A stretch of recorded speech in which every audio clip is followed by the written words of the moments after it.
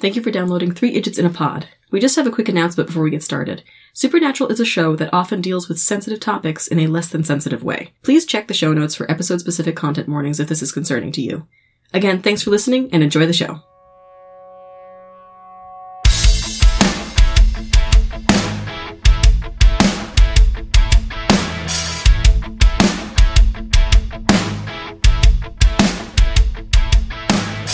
Thank you for downloading this episode of our podcast, 3 Idiots in a Pod, a sibling supernatural rewatch podcast. I am a host, Margaret Downs. I'm a host, Patricia Downs. I'm another host, Bridget Downs. And today we're talking about Season 2, Episode 13, Houses of the Holy. But first, how are we doing today? Pretty good. Not a lot happened this morning. I was supposed to have a class. Yeah. But no one showed up. No one signed up. No one signed up. So I'm sorry. It was fine. I did go down there because just to make sure, but I did also not on my way. Like I should have, I could have checked my phone, I guess. I think I don't remember if she messaged me before I left or not, but I got there and then I looked at my phone and Nancy had messaged me, or I had asked her and then she got back to me saying yeah, no signups. So I didn't go in. I'm sorry. But then I got sad, so I went to chapter 1 and got a coffee for me and Steve. I was like, I need something. Oh, this was 10:30. Yeah, because your class would have been 10:30 to 12:30. 12:30. I thought about signing up for the class and then suggesting, I do the class, and then we walk down to chapter 1 and sit at the table in chapter 1 and watch Supernatural at the same time. Not together, on our own separate devices. Yeah. Because we pause at different rates. Yeah. I think that sort of, team productive environment would encourage me to do the episode faster, maybe. Yeah, maybe. But you made the point yesterday when we were talking that if I really wanted to learn how to do your fiber sculpture art, I could just ask you. Just ask. I could just teach you. You don't have to pay for it. If you want to support me, that's great. But you don't have to pay $100 for a class. And that was the thing. I do want to support you, but I didn't really want to take the class. Yeah, that's okay. It's not for everybody, and that's the point. It's not really an art form that I really see myself doing. Is the fiber sculpture? Yeah.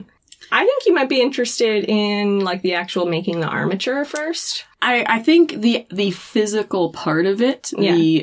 I have a hard time engaging with things that aren't obviously, to a purpose. Right. I have a difficult time engaging with, art for art's sake. Mm-hmm. So the physical aspects of, making the armature, the actual, weaving of the material, that physical mechanical process, I probably would enjoy. Yeah.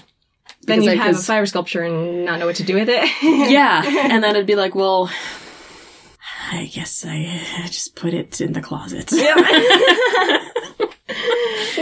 You could hang it up right in the corner over there and then it would get sun bleached. Yeah. And dusty. Tis the problem. Yeah. They get pretty dusty. Yeah. And how do you, because it's fabric, so the dust sticks to it. Yeah. And you can't just toss it in the washing machine. Well, no. Because you just have to stay on top of it with a duster. Do you dust? Yeah.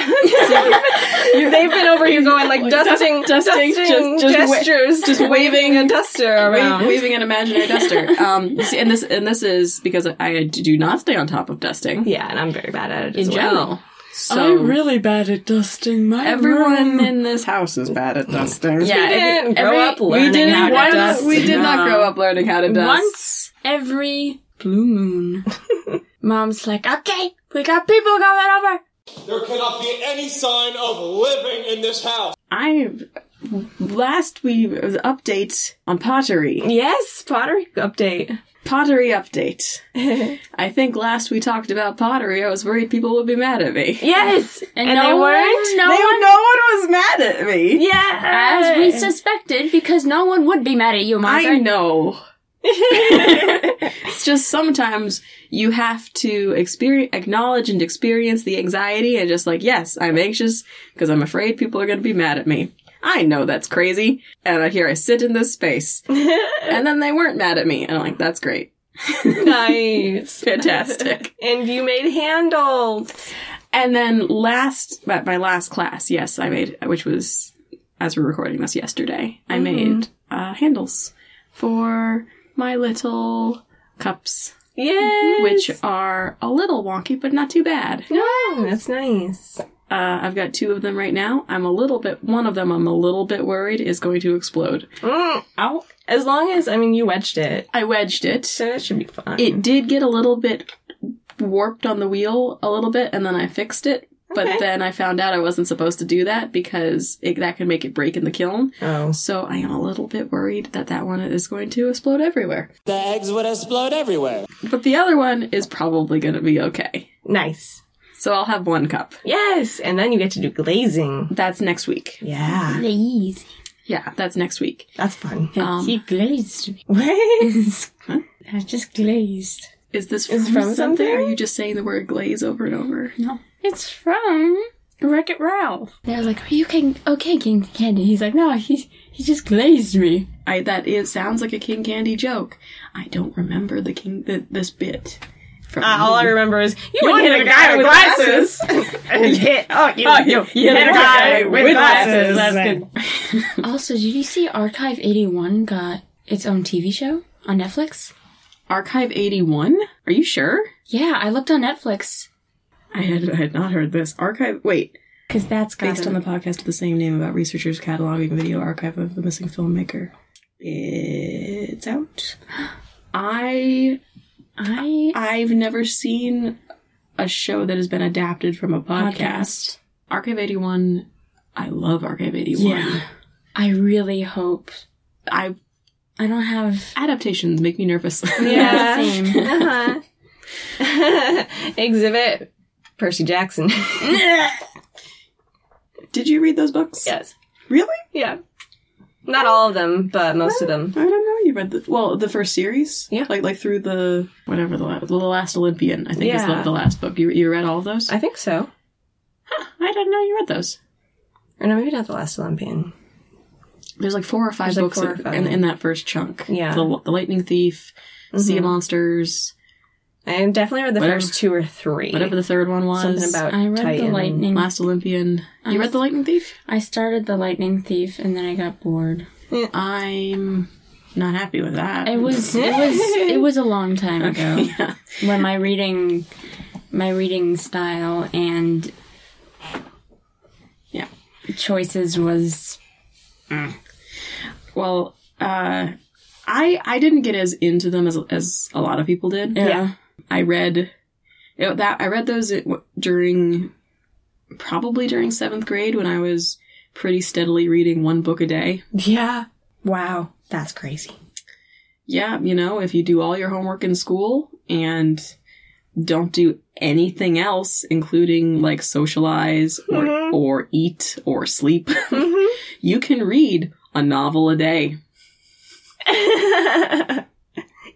And that's how I spent 7th grade. Wow. Did you guys have to keep track of your book log, like how many books you read? Yes, in 7th grade, yeah. Yeah. I was reading The Lord of the Rings, which took me forever because in a time we had to do at least 20 minutes of reading per night and then log it, and I was able to calculate it after that. It took me 20 minutes to read 4 pages, so I turned 2 pages every night. And then I was like, I can't with this. It was too long. Did you finish Lord of the Rings? Yes. That's incredible. If that you still finished it and it was that challenging. It took me a couple years, I think. Yeah. To finish it definitely took me a couple of years to finish the whole thing, all 3 books. But I read The Hobbit in 5th grade, and then I think 6th, 7th, and 8th grade I did the Lord of the Rings. Dad and I are rereading The Hobbit for the 5th time right now. Yeah. I think Lord of the Rings was on my 7th grade reading list. I think it made it in there. Obviously, I did not read all 3 books in 3 days. No. That did break that streak. Yeah. How was your day? My day. I woke up at 10:30, and then I stayed in bed on my phone for another 30 minutes, and then Dad walked in and he was like, "Did you get up?" And I was like, I technically did get up at 10:30, but I haven't gotten up. He was like, okay, do you want to eat? I'm like, mm-hmm.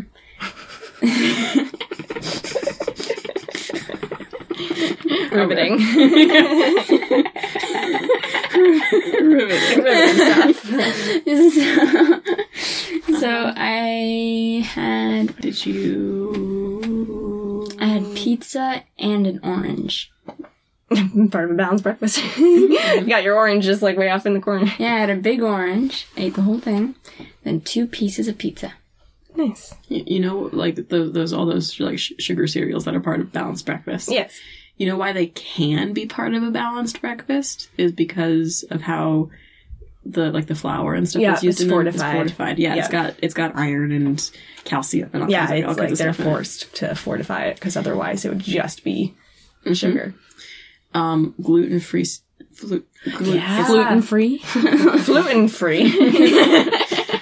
Gluten-free flour is not fortified. No, it's not. So there are very few gluten-free cereals because of like cross-contamination and stuff. Like truly gluten-free. Cheerios are not truly gluten-free and they get in trouble all the time because of contamination and making people sick. The gluten-free cereal I've got downstairs right now, Panda Puffs. Yeah. There's nothing in it. It's corn and sugar. It tastes like peanut butter. Yeah, because it like LaCroix, you stand next to a bubbling waterfall and whisper, strawberry. This was once near some peanut butter, and so has 3 grams of protein. What's it supposed to be? Peanut butter. Oh, I couldn't tell what it was supposed to taste like. No, it's supposed to taste because somebody whispered peanut butter on it. It smells more like peanut butter than it tastes, but it's which is why it also has 3 grams of protein. Wow. In a serving. Okay. Other than that, any nutrients comes from the milk that you put in it. Yeah. The other day, I started working on a new project. Oh. And I think it's done. I'm not sure yet, but I've been working on it, and it's made of leather, and it's some leftover material from my senior thesis. It's all red, and it's like this like a couple panels horizontally, like of leather that have these weird, like rough edges on them that I wanted to like showcase. So I like sewed them together along the edges, kind of with this like old, white like string. I think Mom got it at like a yard sale. It's like old, like a vintage or like antique like string. So I had to like punch holes in the leather before, like sewing through it, because it, like, you cannot just push the needle through. It would break it or like hurt your hand, you know? Mm-hmm. And so I have to like take my little scissors, or I use like my, paper scissors. I don't like cut with them, but I use the point and like spin it or like wiggle it back and forth. And, because it's like a finer, sharper point than my sewing scissors are. Mm-hmm. And that like dull thing, it like took forever. I tried to use those, but so I'm using my little tiny scissors and stabbing a hole. Yeah, wait for that. And so I had to do a bunch of stabbing. You did a lot of stabbing through leather. A lot of art is stabbing. Yeah, some of it really is. Mm-hmm. So speaking of stabby. Speaking of stabbing. You got there? I was wondering if you were going to go with stabbing or impaling, but... Yeah. Speaking of both stabbing and impaling. This week, speaking of stabbing, let's jump into Season 2, Episode 13, Houses of the Holy.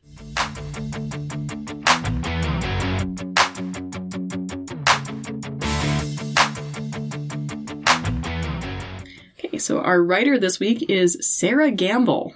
I was going to say John Chabon. You were going to say John Chabon. Well, interesting. There was one moment where I was like, hold on a second. Like, looks up writer. Okay, no, it wasn't him. But hold on a minute. Just at the very, very end. Yeah. When I was like, I'm getting creepy. I mean, when things got super creepy, and I'm like, this is unnecessary. Yeah. That's whenever we're like that. Yeah. I'm looking at you, John Chabon. Sarah Gamble is she creepy? She... I'm trying to remember if we've had any major creep from the other episodes she's written. A lot of the episodes, a number of the episodes she's written, she did the lake one. Which was actually okay. Her writing in general, I think we've liked. Yeah. Tends to be very, from the pattern I'm seeing so far, I'm seeing very dialogue-heavy episodes. Yeah, there's a lot of talking. So much to write down. There's a lot of sitting and talking. Yeah. Or just standing and talking at each other. They're not walking anywhere, they're not driving anywhere, they just are staying in place and saying a lot of words. And it's just the camera back and forth, and I'm like, pause, write down. Very dialogue heavy episodes. Yeah. The pattern I'm seeing so far from her. I know a couple of the episodes, I think. I think she also had a writing credit on Faith. Okay. A lot of God. She has brought religious themes and theme to it. And she's homophobic? Well, the episodes, at least a couple of the episodes we've seen so far have had gay people die in them. Yeah. We love that. Love that. And she's credited with it, like in the fandom. She will grow up to be the showrunner at some point. Oh, okay.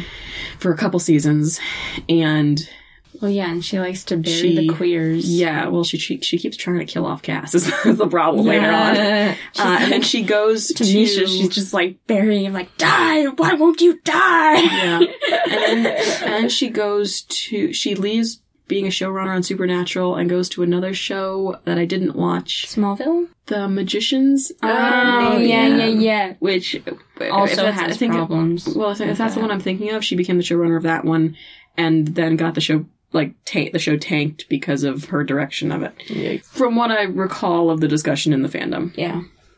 Here though, the writing I think is okay. Like very dialogue heavy, very talky episode.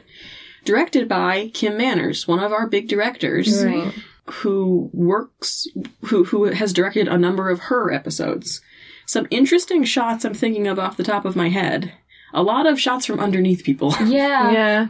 Yeah, the one shot of the lady swimming. He did direct the lake one, didn't he? Yeah, because there was the shot. Yeah, there was a shot from underneath the water.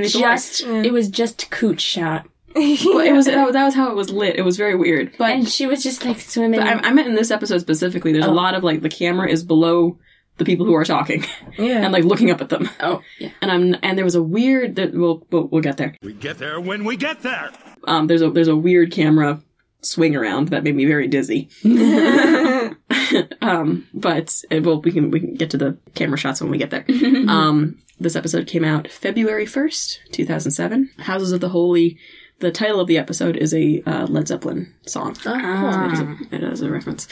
Starting right off, now recap. I think the editor just forgot. We're just jumping right in. They don't have any...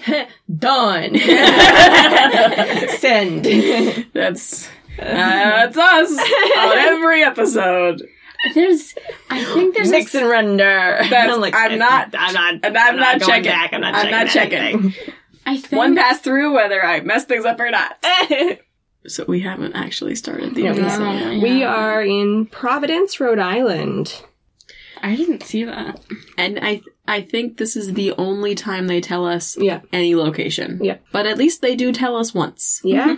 We're in kind of a seedy looking apartment situation. Yeah, we pan up across a pile of like clothes, shoes, I don't know, like to a young woman with eyeliner on and like wavy kind of frizzy hair watching TV, like a sitcom with a laugh track on it. The camera goes over an ashtray full of cigarette butts, and there's a side table with a bunch of angel statues. This young woman, it's a very 2000s look. Mm-hmm. Yes. That's supposed to tell us, like, ooh, she's a bad girl. Yeah. Yeah. Like, she's got eyeliner on, and it's like a little smudged. And she's like curled her hair a little bit. Yeah. I don't know. That's what it's supposed to tell you. and like, she lives in a steamy apartment. Like, it's like she just looks like a young person. Yeah. In her 20s. Yep. That's what I was getting. And she's like, yeah, the eyelash it's like Dean keeps on referring to her as a hooker. Yeah, I think they're trying to like visually show you that like this is what a hooker's like apartment would look like. The clothes, like there's like clothes and heels on the floor, and it's like a kind of a seedy apartment. If she's messy. Yeah. No, it's like of course. So because like clothes on. It's only in looking back at this first scene after hearing Dean call her a hooker that I was like, oh, that's what they were trying to tell me. Yeah. Because there's no other like way that they're telling us that other than visual language or like she's kind of wearing like a low like a very 2000s like kind of corsety top. Yeah.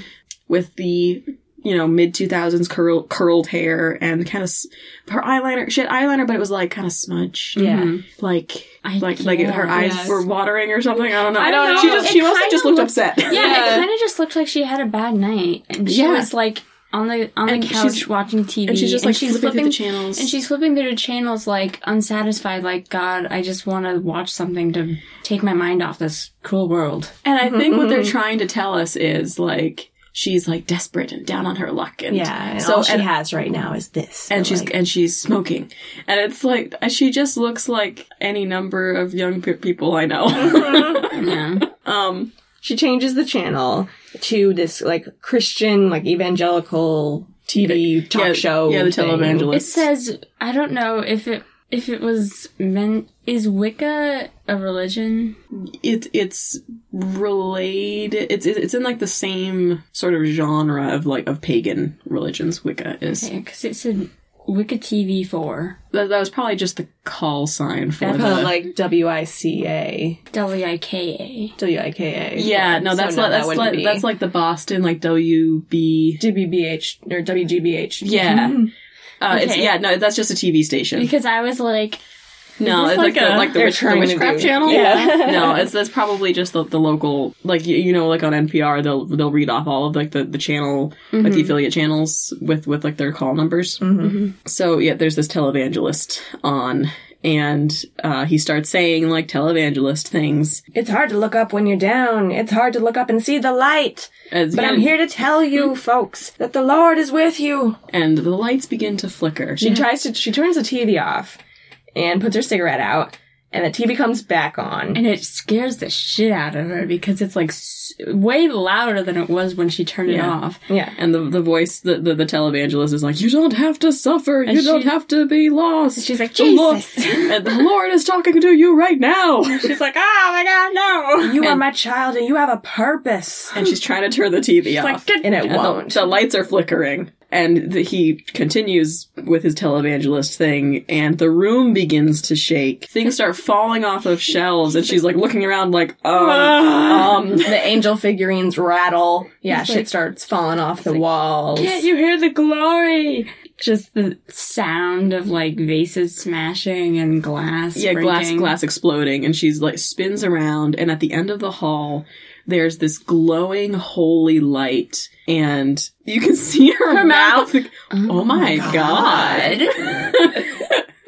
and she kind of touches her chest, and she does like a pearl clutch, like. And she kind of does like a turn to the right, turn to the left, like me. We see like a vague silhouette of a figure in this light, and yeah, she whispers, "Oh my God! Oh my God! Party, party, party, party, party, party, party, party, party, party, party." I want to know what she was saying. Party. I think she was. Just saying party. They were like, say like a word or like a couple words like over and over again. Yeah, like say like watermelon or something. She was like, well, I'm looking at, what do I say? Well, I'm looking at a thing for a party. Why though? She wasn't like background talking to anyone. She was just looking at a poster. Yeah. Why was she saying party? Why was she mouthing anything? She could have just been reading it to herself in her mind. It's like when you're looking through papers and you're like Sarah. Like you're like that? Like looking for a word? Oh, yeah, like, party? Party. Looking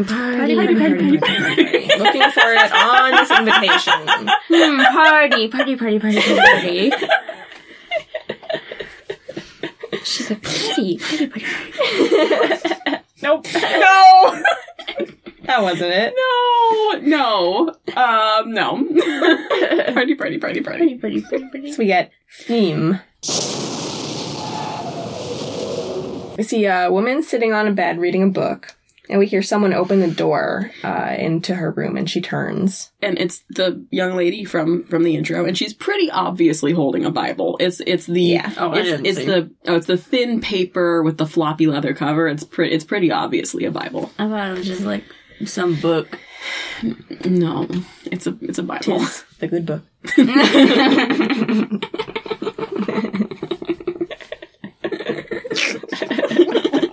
Why was that funny? I don't know. The way that you're like, Tis the good book. And you like turn your head like, It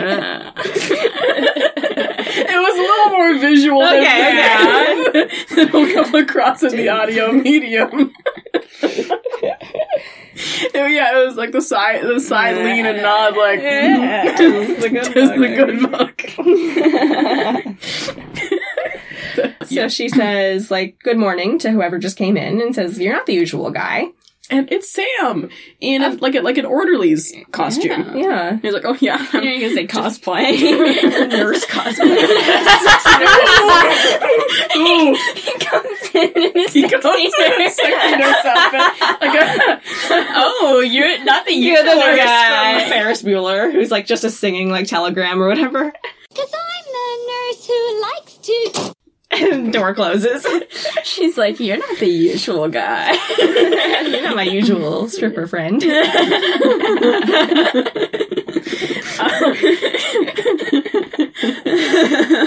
No, he's in an orderly outfit.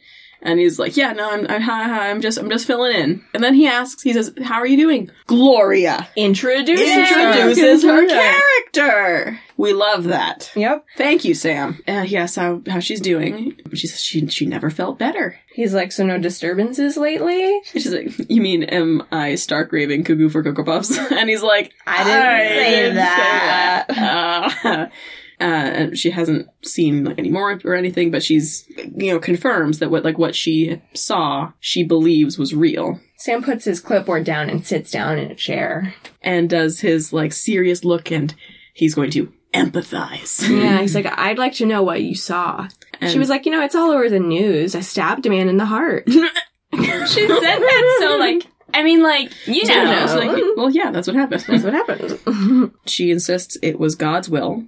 He sent someone, an angel, and he was in this beautiful white light and filled her with this feeling she can't describe, and spoke God's word to her, asked her to help him smite an evil man, and says she was chosen for redemption. The angel didn't give her the man's name, but it told her to wait for a sign.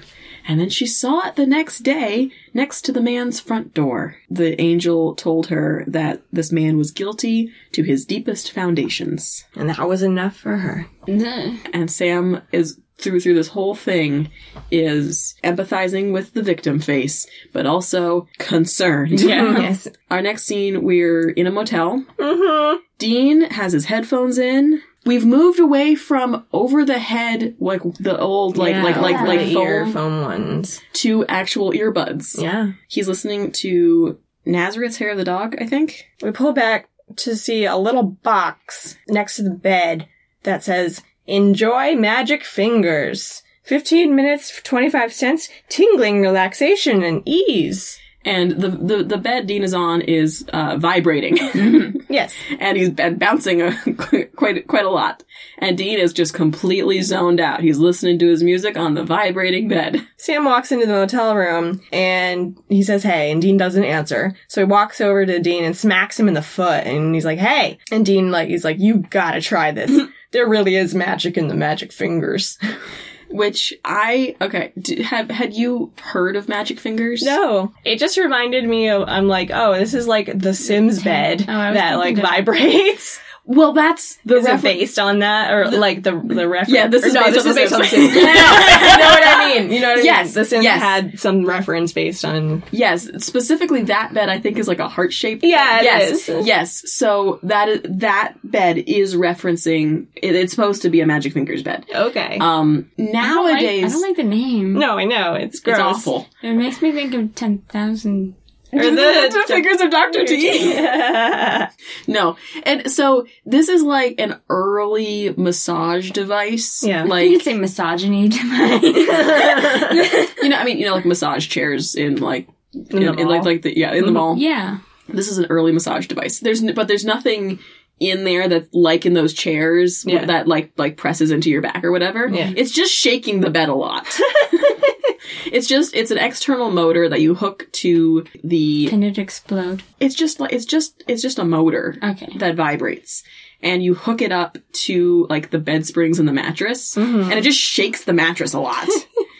And it's very loud, and it doesn't. I mean, it just shakes the bed. It was supposed to be relaxing and ease back pain, I feel like and it and then over time, and it was like started in like the 50s or something, I think, and lots of motels had them. Over time, as they started to fall out of favor, and as those motel, like newer hotels were being built, and those motels started to fall into disrepair and get more of a reputation for being seedier locations and, pay by the hour type locations. Yeah. The Magic Finger type bed started to gain more reputation for being a pay by the hour type of thing. Right. More associated with like seedy motel hookups and sex work.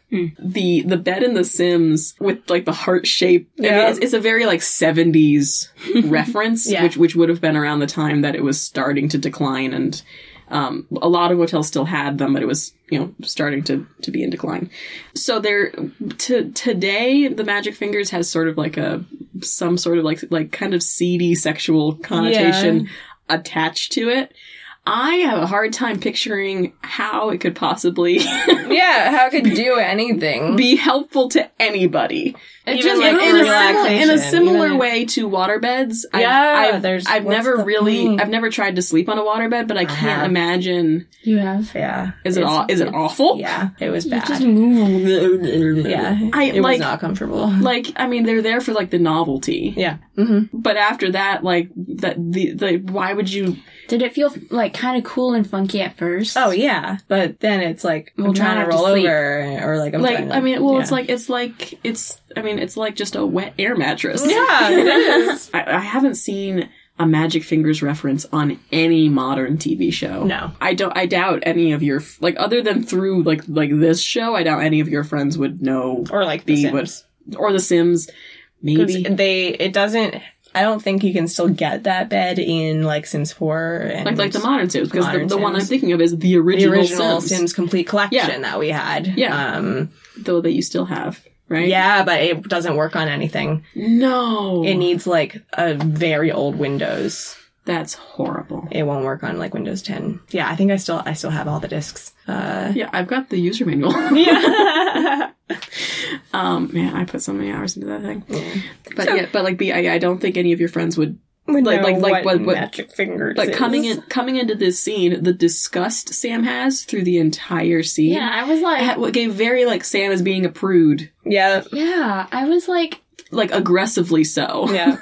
I was like, man, he's just like having a fun time. And it's like it's not like he's jacking off or something. No, yeah, but it's network television, and it's like that's sort of It's the equivalent of I walked in on you jacking off. Yeah, and it's like you are getting that kind of enjoyment maybe from this. Yeah. And that's gross, Dean. Yeah, he Okay, says, Sam, you were watching erotica on the TV. I know, yeah, right? Like, when to talk. He's like, Dean, you're enjoying that way too much, and it's making me uncomfortable. Like, it's a bed that jumps up and down. Like, Yeah, like, and I always have fun on those chairs that go like, and punch your back. Yeah. Those are fun. Yeah. And, like, the arms. what we're supposed to get from this, and like I don't even know if Magic Fingers has that kind of connotation anymore because it's so old at this point. Yeah. it's also supposed to demonstrate, like, this isn't a cheap old motel that they're staying in. Yeah. They always stay in cheap old motels. Yeah, but it's supposed to be kind of like this is kind of a seedy. More gross than they usually are. As opposed to that one, like, themed... Disco? The disco themed one, which seemed fun and not, like, super cheap and seedy. This is a grosser one. Yeah. Dean points out, like, what else is he supposed to do? He's super bored. He's on lockdown. Sam is like, you were a bank robber on the 11 o'clock news. He's like, not me, and you can't risk just walking into a government facility. And, like, it's true, Dean is the one whose face was on the 11 o'clock news. Right. However, Victor knows Sam was there. Sam's picture is in the police database. Yeah. Sam is also on the run. So, while yes, it's true that maybe Dean should be seen in public less, so should you. Sam shouldn't be seen in public. Sam needs to be careful too. Yeah, Dean is not paying attention, and the machine stops, and he's like, that was my last quarter. Hey, got any quarters? He gets up off the bed. He's like a kid on the... on a ride. Yeah. This quarter. Yeah, like, because he's bored. Yeah. Sam, annoyed, is, in the bathroom, and he's like, no!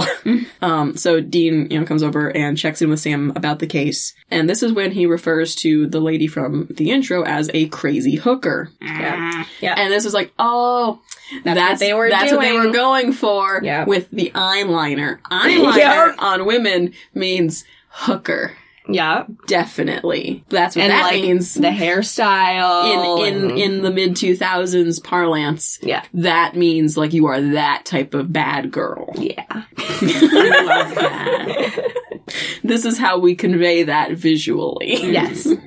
Is if you have curled hair and eyeliner, you're definitely a hooker. Sam is like, yeah, Gloria Sitnick. And I'm not sure she's crazy, though. Dean is skeptical and asks if she's been touched by an angel. And Sam, like, annoyed, is like, she saw blinding light, feelings of spiritual ecstasy, the works. She's in a locked ward and she's totally at peace. The guy she stabbed, his name is Carl Gully. She said she killed him because he was evil. Dean's like, was he?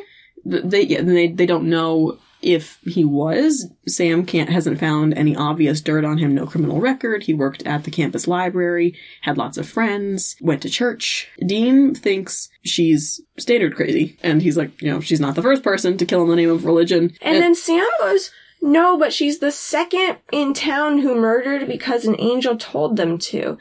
And we didn't see the first person. No. And they just talk about it. Throughout the episode, they reference... the first one that happened, but we don't see, we don't know who did it. We don't know the name of the person who got killed. We don't know, whether they had real dirt on them or not. No. And, the outcome of that.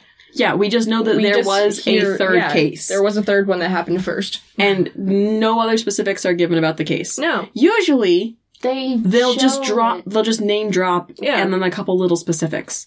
If you're going to include enough that makes sense. Mm-hmm. Yeah. Don't just say there was a first one. And there was another one. Just to make that clear. Just to make it seem like it's more serious than just two. There's three. But we're not going to talk about the third one. And when they bring it up later, they're like, this was the case for the first two, and we assume also the third. Yeah. Because you didn't look into it at all. They're just we didn't see them do anything about that case. We're just assuming, because they're making that assumption about that case, they see this pattern based on, really one person. Yeah. This is not really a pattern. No. They're just assuming because they didn't actually check the first guy. And Dean's like, granted, okay, yes, it's weird. Could be supernatural, but angels, I don't think so. LOL. Yeah. He's so anti-angel this whole episode. That's what... So one of the things in this episode that gets touched on again and again, until he says, will explicitly say, and I think we may have talked about this a little bit in some previous episode, about Dean's lack of faith. Yeah. Mm-hmm. Probably in faith. Yes, I think it was. Yeah.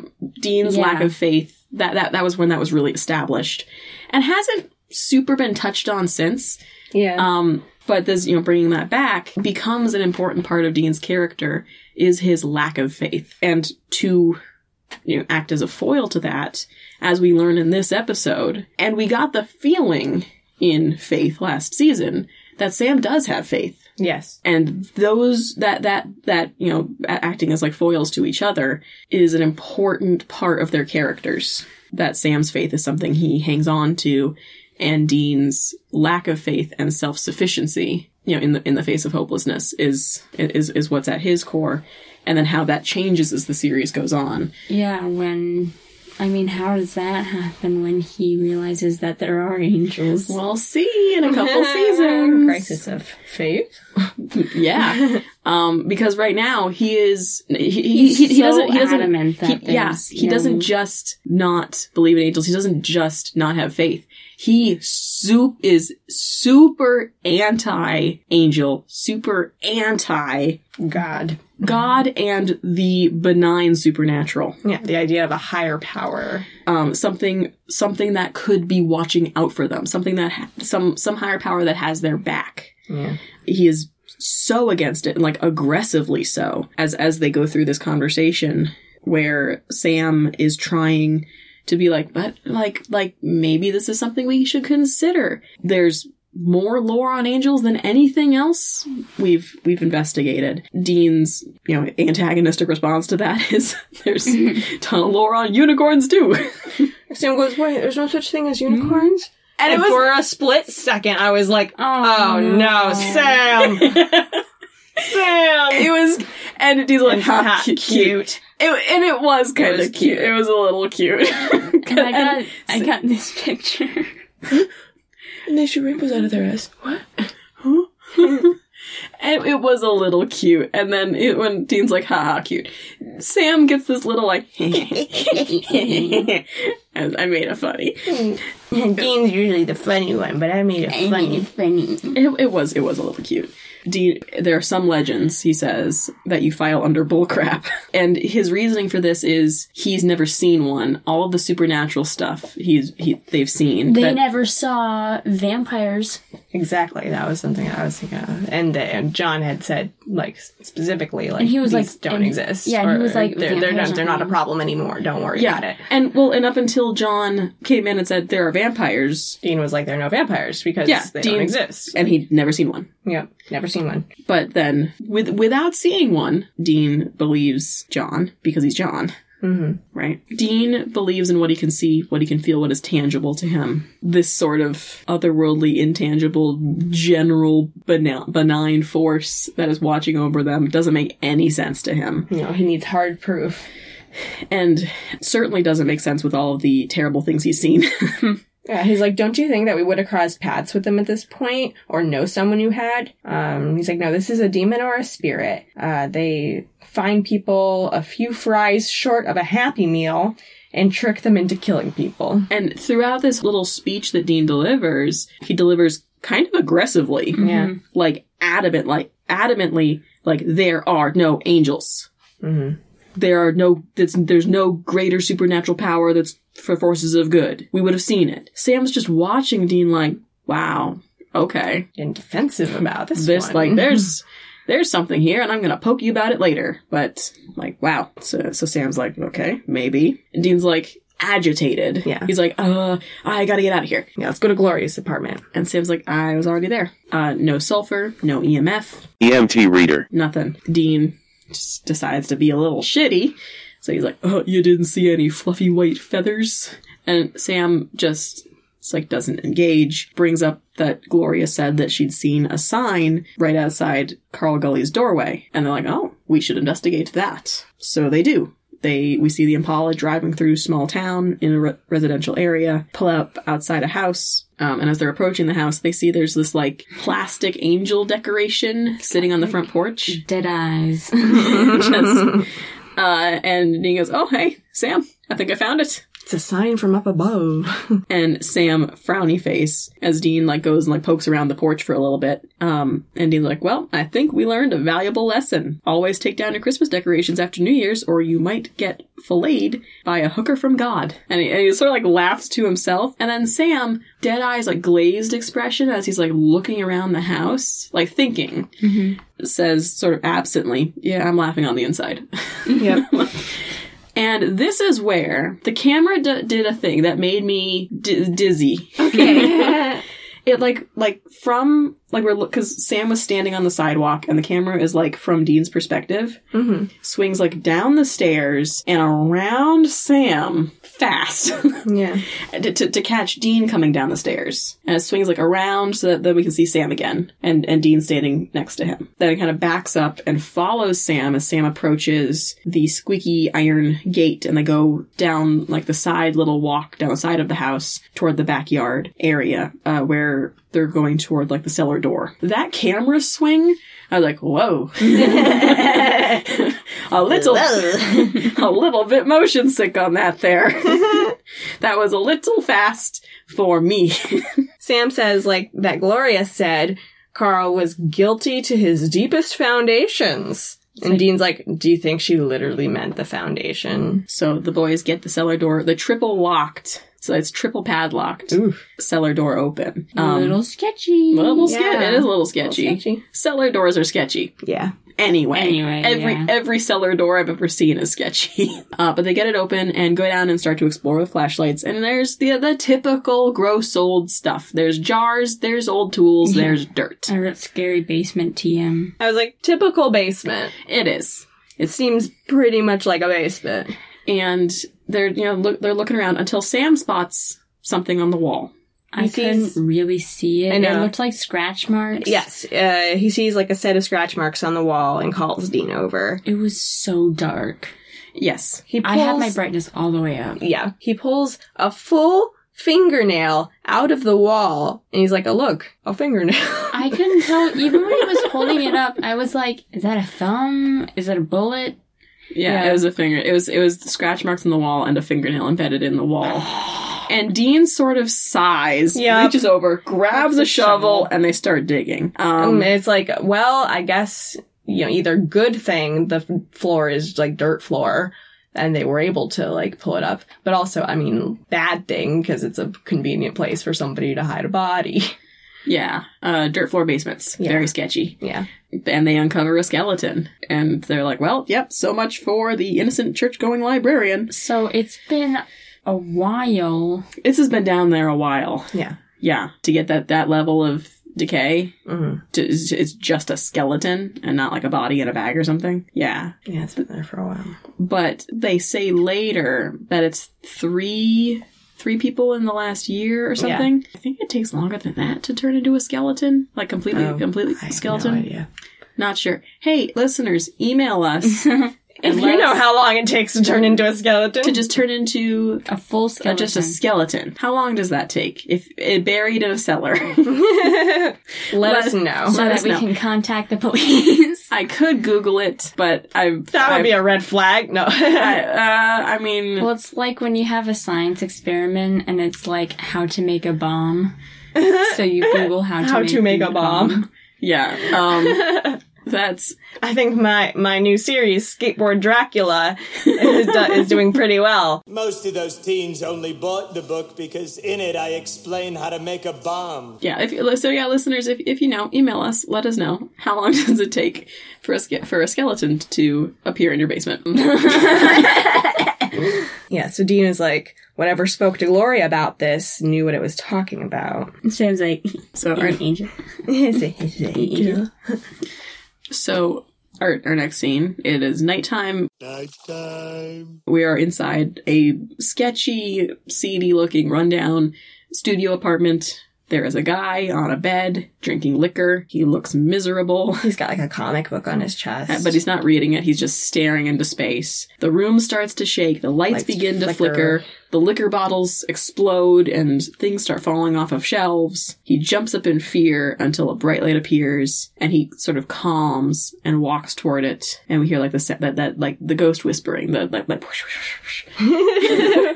Immediately our next scene is he's walking around outside at night. He stops and sees across the street a glowing angelic light in the yard of a house. With like that vague figure in front of it. And we hear like that whispering again and he nods. It's like, yes. And walks across to the house walks right up, knocks on the door, and a guy just answers the door. In the middle of the night? I mean, again, this is winter time, right? So it's fully night at like 4 p.m. So it could have been like 5 or 6. It could be 5 or 6. But at that point, it's like it's dinner time. It's like, dinner time. Why'd you answer the door? And it's dark out. Considering this guy's qualities, is he married? Oh, we don't know. I don't know. So he could have been sitting alone in his living room that's right there by the window, and the guy knocks, and he's just like, hello! Hi! And how are you? And the guy's like, my name's Zach. The guy, so this guy opens the door, he answers, and he's like hello? Hello? And our drunk guy introduces himself as Zach. My name's Zach. And like, can I help you? Like, why are you on my porch? It's nighttime. And then he's like, Stabs him. Stab. And he falls. He falls down on the porch, dead, and the camera sort of pulls back. And there's an angel statue. There's an angel statue in the yard. It's a baby. The approximate position of where, like, cherub? that. What? I mean, I don't know. I don't remember if it was a cherub or not, but I think it was just a small angel statue. Back at the motel. Keenan is, like, monitoring a police walkie or, like, scanner and looks over at the magic fingers machine. Wistfully. Sam walks in. The audio on the radio does not at all match what is in the subtitles. And neither of them are at all comprehensible. No. I think the audio was, like, talking about a car crash involving a motorcycle and a van on the corner of on a street corner intersection. What did the subtitles say? The subtitles didn't make a ton of sense to me. They said might be some kind of police regulation charge about removing it. I think that's why it's to the owner, not necessarily to the operator of a vehicle. Yep. I'm like, did an AI write this? It looks like an AI generated. So, like, I don't know what that was. Nope. It didn't make any sense. No. And it was not at all what was the audio. Anyway, Sam comes in, and Dean's first question is if Sam brought quarters. And Sam looks at him, looks at the machine, looks back at Dean, tosses him, I think, like a hamburger or like food or something. I thought it was a bag of quarters. Yeah. No. Because he's like disgusted. And he's like, I am not enabling your sick habit. You're like one of those lab rats that pushes the pleasure button instead of the food button until it dies. Dean's like, I eat, and I got news. And Sam does too, so Dean lets Sam go first. And this is where we learned 3 students disappeared from the college campus in the past year. All of them last seen at the library where Carl Gully worked. And we learn from Dean that whatever this is, the angel, struck again. Dean has been occupying his time listening to the police radio, and this guy, Zach Smith, a local drunk, went up to some stranger's front door and just stabbed him in the heart. He went to the police and confessed, and Dean gets up to grab a sticky note off the mirror, and he's like, I've got the victim's address. So if we want to go investigate and let me out of this room, maybe, because I'm going crazy. Our next scene, we're at the crime scene. Yellow tape, do not cross. I'm like, the angel statue's in the front yard. Dean, I swear to God, if you touch anything... Yep. We get your bare hands. We get some, like... You are wanted. Yeah. So many places right now, and your face is on the news. Yep. We get some, like, kind of funky music as they break into the house without gloves. Yep. Literally what I was thinking. They, jimmy the lock on the window open. Yeah, Sam uses a pocket knife to unlock the window from the outside and opens it. Yeah, they jump the garbage cans to get over a trellis. Inside, Sam is hacking. Sam is at the computer. I'm hacking the mainframe. Doing smart person things. And Dean is just touching things around the house. Yeah, he's got a book. He's looking at magazines. And like... yeah, he's like, Sam's like, got anything? And Dean walks in carrying magazines. He's like, well, Frank liked his catalog shopping. And he's like, well, you find anything? And Sam is like, not much here, except this one locked file on his computer and he's like, hold on. Does some more he just smart person things on the computer. Password? Yeah. And he just goes, tap, tap, tap, tap, tap, tap. Access granted. And he's like, I'm in. And then it looks at his face and he goes, like, okay. I'm like, all right. Okay. That isn't hacking. That is just... first of all, just like brute forcing his way through passwords. He's like, password 1, 2, 3, 4. Like, got it. Just password. I mean, we don't see him do any. He's like, oh, there's just this locked, so unless he had like some idea for what the password was, right? Yeah. Usually he looks at the picture and he's like, he sees the dog's name tag and he's like, it's his dog's name, and he's like, I'm coding. I'm hacking. There's a firewall. Like, if this were like someplace like, I mean, I'm just like, like in a hospital or in an office or something like that, right? And they're trying to hack into the computers. Really, all you need to do, the secure password, like the password to get into whatever, is on a sticky note on the computer. Yeah. The high security password is on a sticky note on the inside of the cabinet door of the desk. Yeah. or in the drawer. Yeah. That's where those things are. That's your, really funny. Your high, or on the underside of the monitor. That's usually how you, like, quote, hack into, like, password things, is look for the sticky note with the password on it. I mean, I get they're doing, like, Sam is smart, so he gets to hack into the computer. Yeah. But he's not a computer genius. No. He's a history pre-law. He was pre-law. And he's a history guy. Yeah. He's not a supercomputer genius. No, he's not. Ash STEM. is. Yeah. But I get they're like, Sam went to college, so therefore Smart. He gets to do all that computer hacking nonsense. Tap, tap, tap, tap, tap. Meanwhile, Dean wanders around the room. Yeah, and so Sam is like, he's got all these emails, dozens, to this lady named Jennifer, and he opens them. He's like, oh, this lady who's 13 years old. Yikes! And Dean goes, oh, I don't want to hear this. And it's like, yo. Yeah. Hey, yo. And he's like, yeah, looks like they met in a chat room. These emails are pretty personal. Setting up a time and place to meet. They were supposed to meet today. And this is a very mid-2000s PSA. Yeah. Like, after school special about don't, chat rooms and don't set up times to meet with people you met online. I guess, but now it could have been like they met on a dating website or something. Yeah, or but like, it's still or like they met online. And yeah. I mean, or like he had a fake profile. Like, I don't know what do they still do, like, internet safety classes or like presentations and, like, to you guys? Sometimes, like, are they super out of date? Sometimes they are.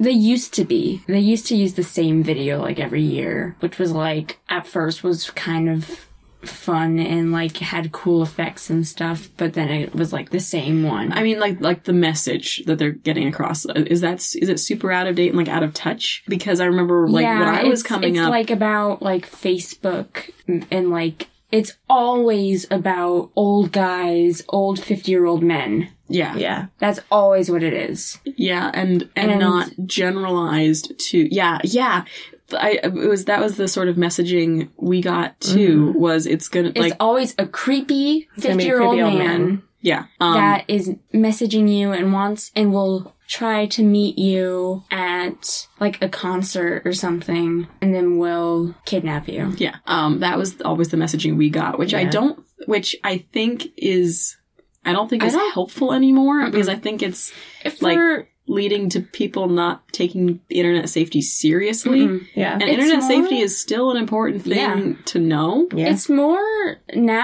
more people in their like, I wouldn't say just out of high school, but like in college age, taking advantage of young high schoolers that are on the internet and just learning how to use it, or like taking advantage of minors and being like, well, no, we're not like that. There's not that big of an age gap. Yeah. Yeah. I think, I think the internet safety thing has really got to, but I mean, it's gotta be, they've gotta say, it's gotta be made relevant.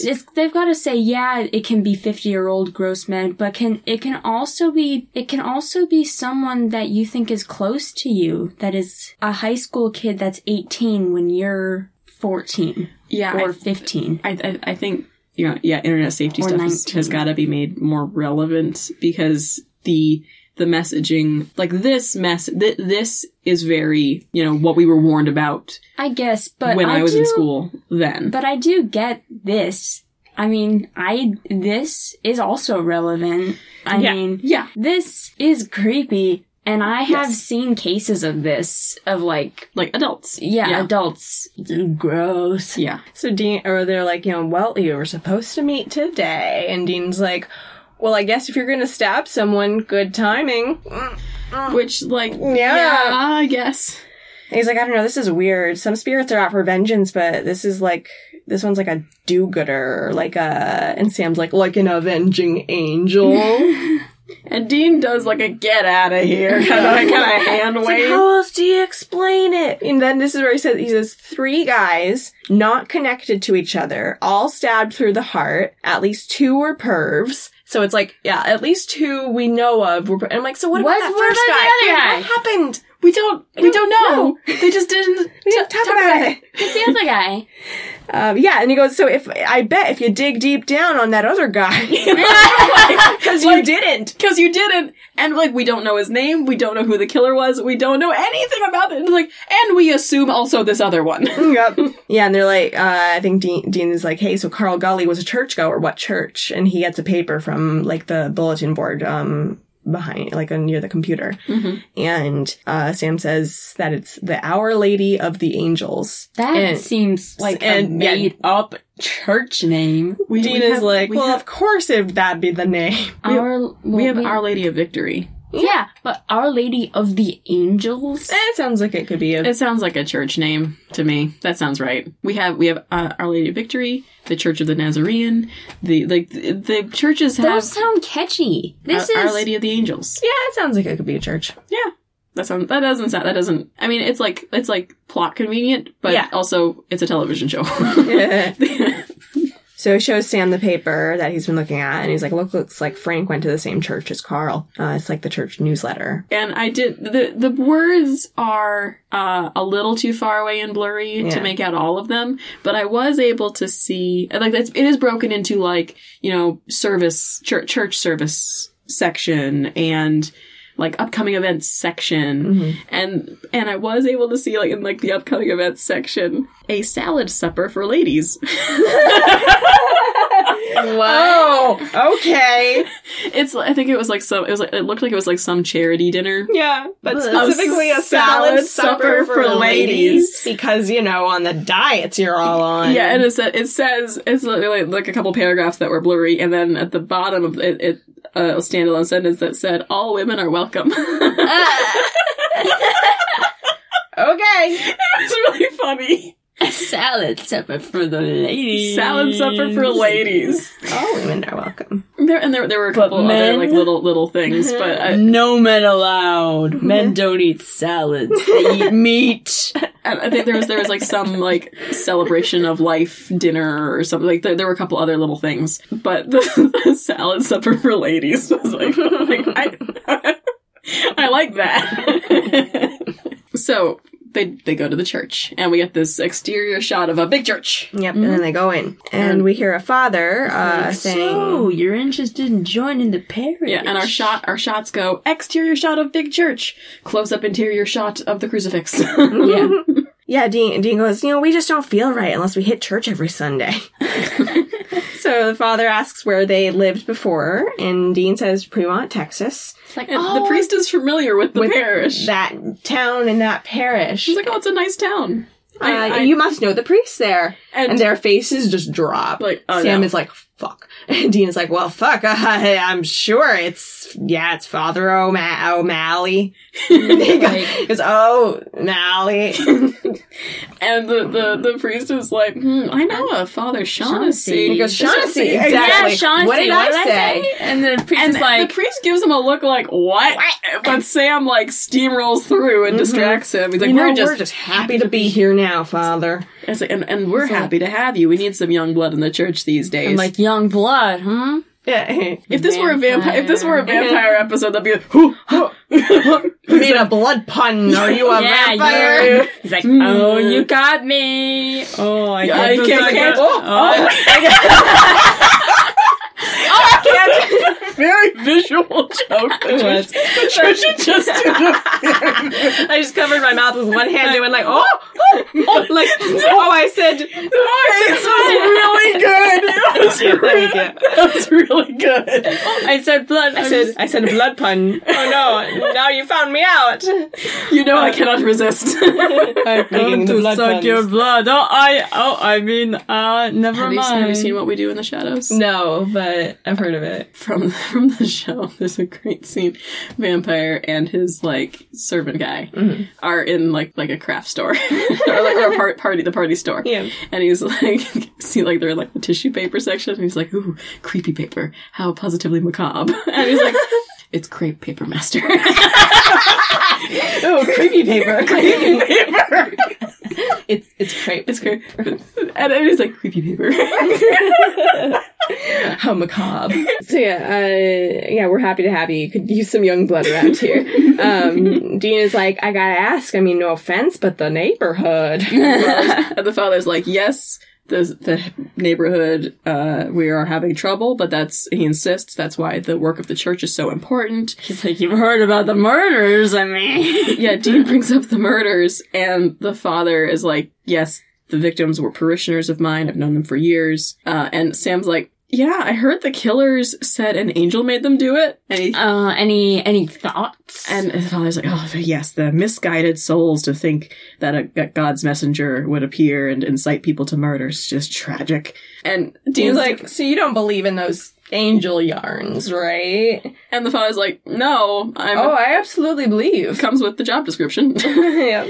So Sam points to a painting on the wall, and he's like, Father, that's Michael, right? And the father's like, yes, the Archangel Michael, with the flaming sword, the fighter of demons, the holy force against evil. So that means in Good Omens, Michael gave Aziraphale a sword, or? I mean, we're operating in different interpretations of the story. I don't know what the actual like Bible story is. Yeah, and like who has the flaming sword? Aziraphale is not a real angel in the Bible. Mm-mm.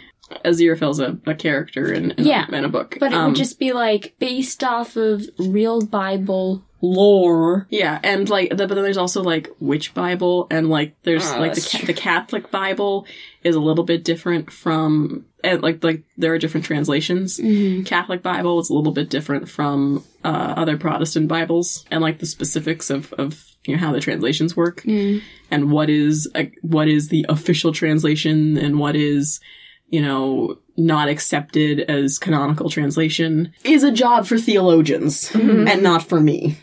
According to supernatural lore, Michael, the archangel, is the top angel. Michael is in charge of angels. Michael is the leader of the hosts of heaven or whatever. Has he as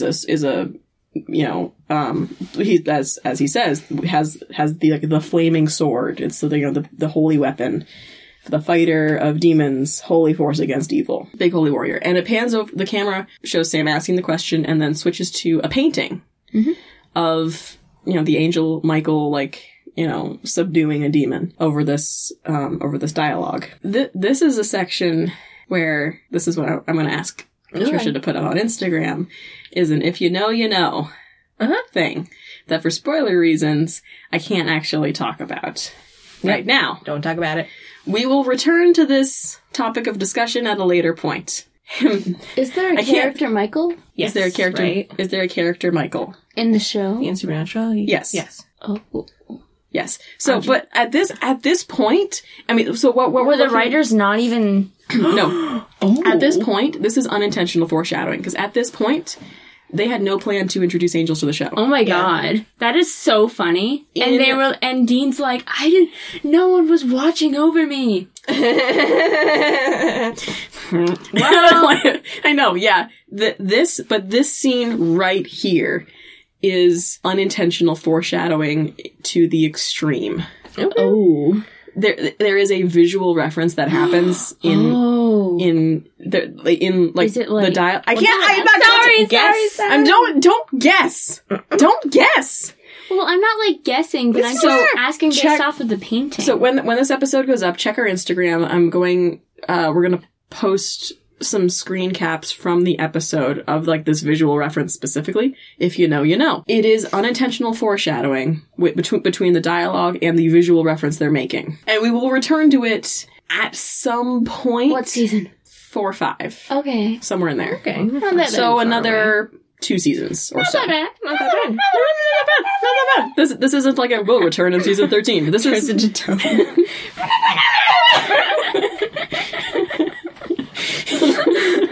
R2-D2 scream. No. Well, no. We'll return like in like 2-ish seasons to discuss this. And as soon as they make the reference, I'll bring this up and tell you guys what I'm talking about. But this is if you know, you know. I can't believe that they made this reference completely unintentionally and it worked so well. But they do, and if you know, you know. So Sam is like, you know, they're not like that version of angels that everybody thinks. They're fierce, right? Vigilant. And the father's like, well, I don't like to think of them, or I like to think of them more as loving than wrathful. But yes, a lot of scripture paints the angels as God's warriors. And then he quotes, like he makes a quote.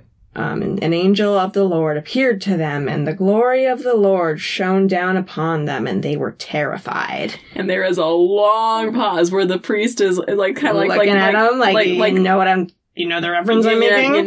You know what I'm saying? I would not, no matter how... Enthusiastic church people are usually able to pull scripture out. So he says it's from Luke 2:9. And the boys are like, yes. Yes. Luke. Who memorizes that stuff? Enthusiastic church people. That's what they do instead of having a hobby. Yep. But like, they just read it. Even if you even enthusiastic Harry Potter fans don't memorize the whole Harry Potter series. Some of them might. Yeah, people who are enthusiastic enough can tell you roughly or the Bible's a little bit different because every line quoted too. Yeah, it's quoted a lot in church and stuff, but every line has a reference number, so you're able to pinpoint exactly what section of the book a certain phrase is in. Mm-hmm. And regular books don't work like that. So you might be able to, if you've studied a work of fiction extensively, you might be able to, if you're pulling out a specific passage, you might have a general idea of, or even know what page it's on. Especially if you have that, if it's an important passage to you or the study that you're doing, you might know exactly what page it's on and just be able to pull that out and have it memorized. And most Bible people study the Bible extensively enough that they are able to pull Bible passages out by reference number. The reference numbers make it easier to remember specific passages and pull out exactly where they are in the space of the Bible. Sounds like so much work. Well, they're also not doing other things. That's true. This is their hobby, is memorizing the Bible and studying it. And people who pursue it as a scholarly pursuit, mm-hmm. Study it and other theological texts and write papers on it and stuff. So that's their hobby. I remember in my religion class when we had to read excerpts from the Bible, and my religion teacher kept on saying to me, "You're gonna be a great, what's it called when you go up?" And you lector? Yeah. Lector? She was like, "You're going to be a great lector one day. You have such a talent for reading the Bible." And I'm like, no. Wow, why am I forgetting his name? Brian Stitt. Yes. I was like, yeah. Father Stitt. Yeah. Said that I was going to be a great nun someday. And Mom was like snort laugh. My daughter? Huh? That one? You sure? I don't know about that. When was that? Oh, I was really little. Elementary school. Yeah. One of my religion teachers heard me talking with somebody one time about the Golden Compass books. And then the next class came in and gave me an article about how it's turning us all to devil worship. Oh my god. And it was like, I think you would enjoy this. I think you need to read, not enjoy. I think you need to read this for your spiritual health. Yeah. And I was like, are you fucking serious? It's a novel. Whenever it's turning to witchcraft. It's a fantasy novel. What are you talking about? So we're outside the church. The boys and the father come out. Sam... What? No. The boys come out. To the father. No, they don't do that. No. They never do that. No. Sam thanks him for speaking with them. The father says, like, my pleasure. Hope to see you again. And Dean motions down to, like, this pile of flowers and candles and a cross and picture frames. And he's like, what's that? What's all that for? But, like, isn't it obvious that it's a memorial? Yes, but I think he meant, like, who is it for? Okay, I thought he was like, what's that? Yeah. Pile of junk. Like, what's the deal with that? Yeah. He's like, oh, that's for Father Gregory. He was a priest here. Dean's like, was? Yeah, he passed away right on these steps. He's interred in the church crypt. And Dean's like, when did this happen? And we learned it happened about 2 months ago, on the steps of the church where they're standing. He was shot for his car keys. I thought, when he said on the steps, I was like, oh, fell down the stairs. He was an old guy who fell down the stairs. I really, when he said that, I was picturing an old guy, but then he looked at the photo. Yeah, I was picturing an old guy who, like, you know how the priest, like, after church will stand out there and shake people's hands? Yeah. I was picturing that, and then he has, like, a heart attack or something. Yeah. And falls down the stairs. Falls down onto the steps. Which, like, that's traumatic for everybody. No, he was shot. Yikes. And he wasn't old. No, he was a really young guy. So the father here says he didn't even have time to administer last rites. And he's been praying, he says, for deliverance from the violence and the bloodshed of the area. And he says we could use a little divine intervention.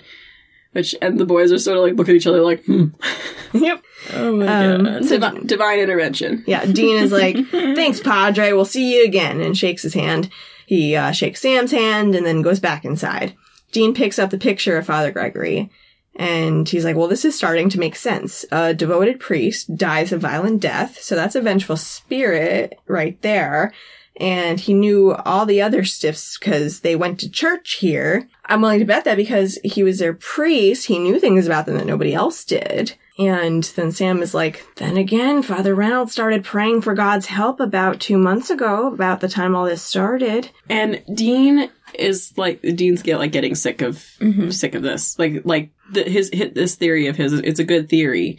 And if this were any other case, this is like the next course of action is developing this theory. Like this is prime material for a vengeful spirit. But Sam's stuck on this angel thing, and this frustrates Dean. And he wants to know why Sam is, sticking to it with all of this angel crap, he says. He references the 700 Club, which is a televangelist network. Mm-hmm. And he's like, what are you gonna, you've been buying, you're willing to buy this angel crap? What's next? You're gonna start praying every day? And there's a pause, and Sam's like, I do. And he's like, what? I do pray every day, have for a long time. And there's a pause where Dean is shocked. And he goes, the things you learn about a guy. And they go to the crypt and somehow get back into the church and into the crypt. Yeah. Unclear how they do that. They just go through the church, I guess. I think they just walk through the church and into the crypt. Yeah, and I guess it's the just father open. Is just not not there, doesn't see them. I was like, excuse me, what are you doing? Excuse me, what the actual fuck are you doing in my house? So they go down into the crypt. Sam hears some and then the angel, and he feels some vibes. Yeah, he's like, what? Oh, I'm getting senses of something. They just have strange vibes sometimes. The angel statue starts to shake. And he's like, what? He walks toward it, wide-eyed, and he does not call for Dean. No. He just stands there staring at it. At first, I thought it was going to be a case where he called for Dean, and then Dean's like, what? And he was going to be like, the angel was moving. Then it was going to stop, and he'd be like, but it was moving. And Dean would be like, that's just your angel crap. And you'd be like, come on, Sam, let's keep moving. He wouldn't do that. Not when they're, like, in a haunted area. Okay. We've seen him not do that before. Remember in No Exit with Joe? Yeah. Joe was like, I don't know what just happened, but something just happened. And Dean's like, good instincts, let's investigate. Yeah. Dean takes hunting-related stuff seriously. If Sam noticed something, or saw something move or whatever, it's like, ghost time! Ghost time! It's ghost time! It's ghost time! But no, Sam doesn't call out for Dean. He just stands there and stares at it, and we see the angel light. He turns around, we see this bright light on his face. He's scared at first, and then he starts to kind of smile. So Dean realizes he's walked far ahead of Sam, comes back, and is like tells him to get the lead out, pokes his head back through the door, and sees Sam just unconscious on the floor. The sound effect for when he was on the floor was like chord smash, like. Dean comes, does like see Sam, and he's like, oh my god. Oh my god. And he goes to him and kind of wakes him, and he's like, are you okay? Sam looks at the statue and smiles, and he's like, yeah, I'm okay. And Dean's like, okay, here we go. Out. Yep, gets him up. They walk back through the church, and Dean is like, you saw it, didn't you? He's like, I saw an angel. Dean offers him a drink from his hip flask, and Sam's like, I don't need a drink. And Dean's like, well, I do. So he shrugs and takes a swig, like, yeah, I need a drink. And this is the first time we've seen him drinking on a case. Yeah. We've never seen him drinking on a case before. In fact, he said that you're not supposed to drink on a case. He made it. He was irritated, mad at Sam for being drunk on the case in the haunted Doesn't hotel. He drive later? Well, a single swig isn't gonna make it make you go up that high. Yeah, Mm-hmm. you can on a man that size, a single swig of liquor is not. You don't not. know if he's been drinking before, though. I mean, I don't think so because we don't get that indication here. Okay, not yet. We don't get that indication here, but the single swig to steady his nerves, that's not something we've seen him do before. Sam seems really dazed, and Dean, like, knowing he saw it, asking about this, he says, okay, ecstasy boy. When Sam is, talking about Jesus, this feeling I felt like so good, the feeling of peace, of grace. And Dean's like, yeah, okay. He goes, we'll get you some glow sticks and a Dr. Seuss hat. And Sam says I spoke to him. It knew who he was. And Dean's like, this is not the first time we've dealt with spirits who can read minds. Like, remember your training, Sam. Yeah. And he's like, let me guess, you were personally chosen to smite some sinner. You just gotta wait for some divine bat signal. And he's like, well, yeah, actually. And Dean's like, great, I don't suppose you asked what this alleged bad guy did. He's like, actually, I did, Dean, and the angel told me. He hasn't done anything. Yet. But he will. Dean's like, this? Now that I don't believe this. Sam's like, the angel hasn't been wrong yet. Someone's gonna do something awful and I can stop it. And then Dean has a line that I was like, what? Wow. What? You're supposed to be bad too, Sam. Maybe I should just stop you right now. We just talked about this. Why are you making jokes? And the delivery was not joking. No, it was aggressive. Yeah, like a little jab. It was like, what? That line feels out of character for Dean to me. Yeah. Dean will joke whenever he's uncomfortable. Dean will get aggressive when pressed. Dean doesn't usually joke about... He doesn't come out with it, like...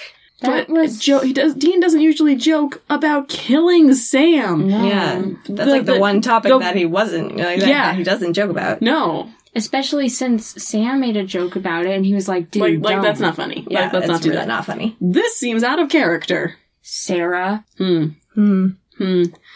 don't like that. And Sam just kind of brushes past it. No, he doesn't address it. He's like, I don't understand why you can't even consider the possibility.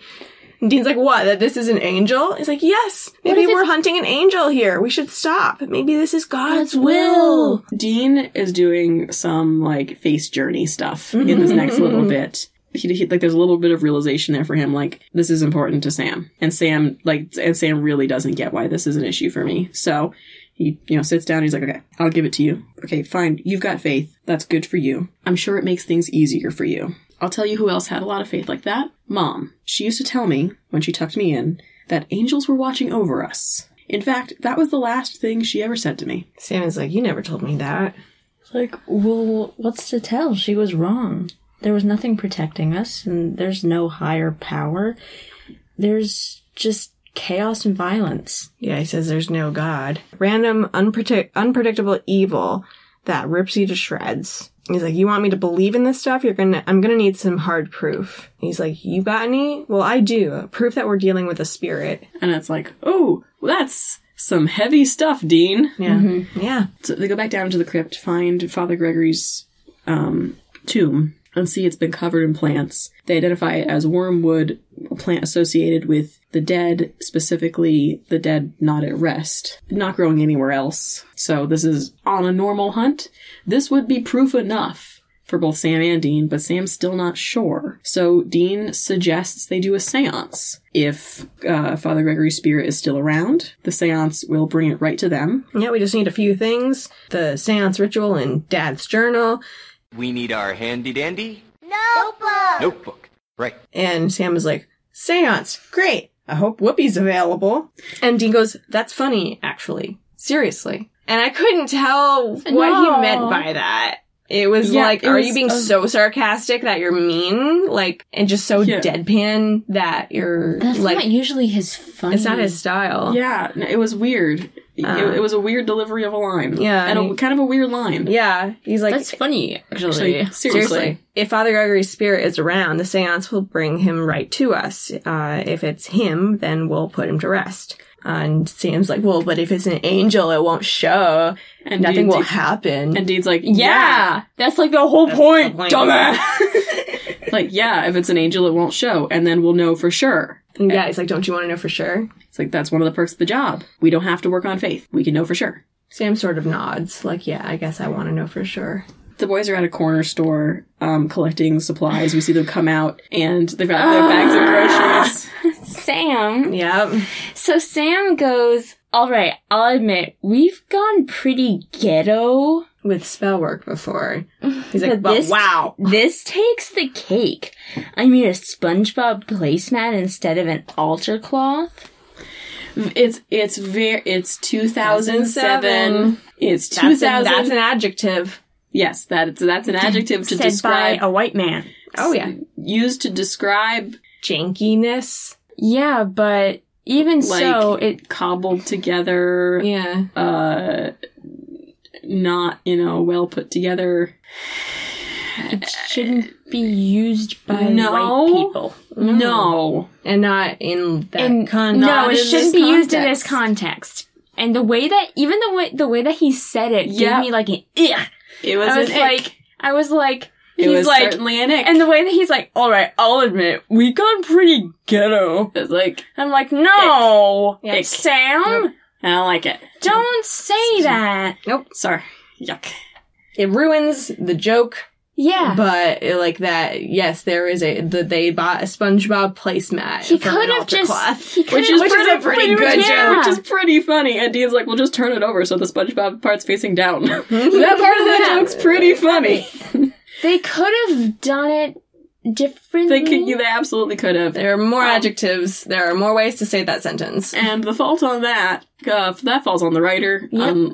Because Sarah, I doubt that line was improv. No. That was written. Sarah, a white lady. A white man? No! The SpongeBob part of the joke, though, it's pretty funny. Yeah. So they go. Sam starts to laugh and stops, and he sees a man standing on the corner. Like, oh, he's glowing with a bright light behind him. It just looks like his balls are glowing, just like emanating from his crotch. And he's like, it's the sign! Glowing balls! Scrotum! He's like, Dean, that's it. And he's like, what? And Dean turns, and it's just a dude standing on the street corner. Yeah, he's like, that's the sign. And Sam points.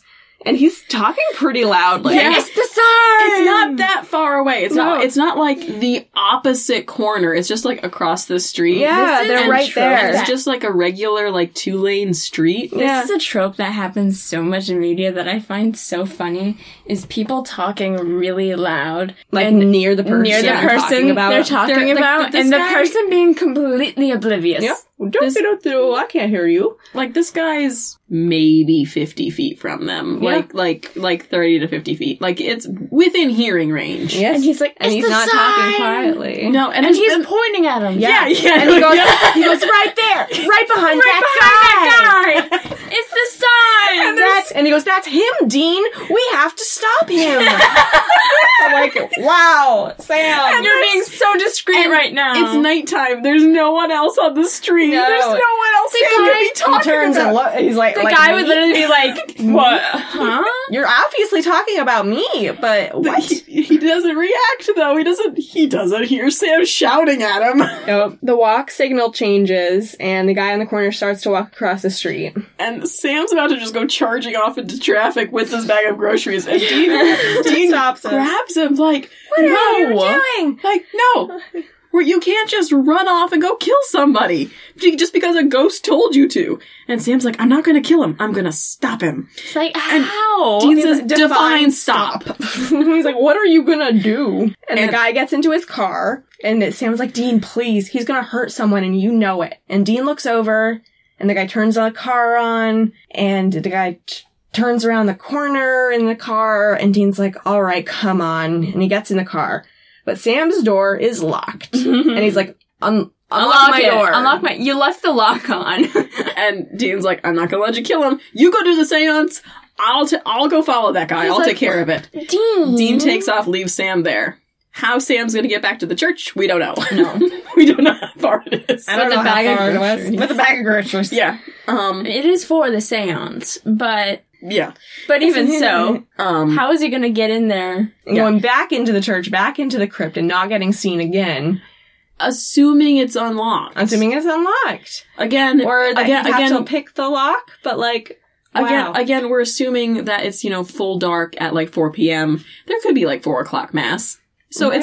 it's not like impossible that that everything's locked up for the night, but I can't imagine that the crypt is just open to the public. I don't know. But we don't see any of that. We see Dean tail the guy to some funky music. Mm-hmm. The guy stops at a house and gets out with flowers, hands them to a woman who's standing there. Couldn't tell if it was a woman, so for a second I was like, is he gay? And I was like, oh no. I was like, what direction is this going in? But no, it was a lady. It is a lady. She gets in the car. Opens the door for her. She gets in the car. And then he gets in. Dean continues to tail them. Down in the crypt, Sam is setting up the seance. He lights some candles, reads in Latin from the journal, sprinkles something on the candle, which goes sparkles. Yet we hear the sound of a door, and Father Reynolds comes in and is just like, What are you doing? What is this? And like, Sam looks at him, looks down, looks at him. Father, please, I can explain. He slams the notebook shut. Maybe I can't explain. Maybe I can't. This is, a seance. A seance. A seance? Young man, you are in a house of God. And he's like... It's based on early Christian rites, if that helps any. And it's like, it very much does not! It does not help. He goes, enough, you're coming with me, and pulls Sam away. And then bright lights! Oh! And you see a bright light from behind them. And is that an angel? From the grave. It shines on them. And Father Reynolds turns around, and he's like, oh my God, is that an angel? And Sam goes, no, it's not. It's just Father Gregory. The way he's like, no, it's just Father Gregory. His delivery. It's just Father Gregory. His delivery was a little. It's just Father Gregory again. He was going for kind of sad and somber, Gregory. And like. It's Father Gregory. It's not an angel. It's not an angel. I'm disappointed. And also it's conveying it gently. But it was just it's Father Gregory again. It's Father Gregory. It's not an angel, it's just Father Gregory. The light kind of condenses into the form of a man, a priest. And the Father Reynolds is like, Thomas! Father Gregory is like, I've come in answer to your prayers. Meanwhile, Dean is still tailing the guy who's on a date down in the crypt. Father Gregory sees Sam, and he's like, Sam, I thought I set you on your path. Yeah, you should hurry. And Sam is so sad. He says, Father, I'm sorry, but you're not an angel. And Father Gregory is like, of course I am. I appeared in holy light, obviously an angel. And Sam's like, no. You are a man, you're a spirit, and you need to rest. And Father Gregory's like, no, I was a man, but now I'm an angel. Also, they don't become angels, they become saints. Priests become saints after they die, right? No. That's if you get canonized, like, as a saint. You have to have died to become a saint, but... You don't have to be a priest. You don't have to be a priest. And not all priests are saints. How many saints did you think there were? I thought a billion. Every priest was a saint. Becomes a saint. I thought that would be billions of saints. So many saints. We do have a lot of saints. I know. Yeah. I thought every dead priest was a saint. No, that would be billions. So many. That's billions of priests. That's so many saints. How would we keep track of them all? Write it down. That's too many. You write it down in a notebook. No, the Catholic Church gets together and decides.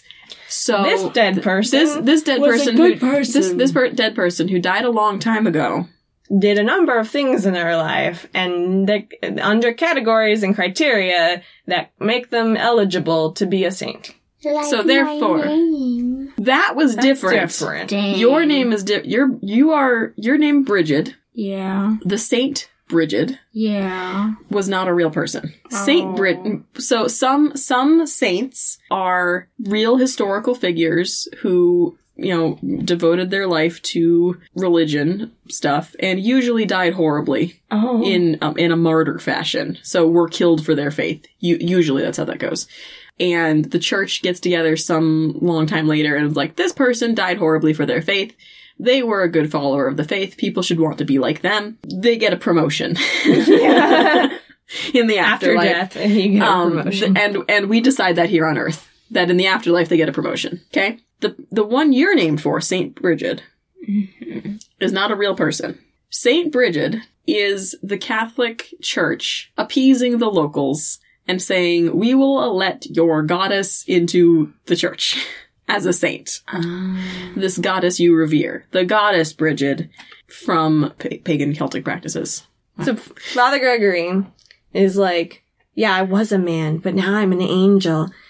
I was on the steps of that church, and I felt the bullet pierce right through me, but there was no pain, and suddenly I could see everything. And he says that he could see Father Reynolds praying and crying, and that he came to help him. And Father Reynolds is like, help me, how? We see Dean driving.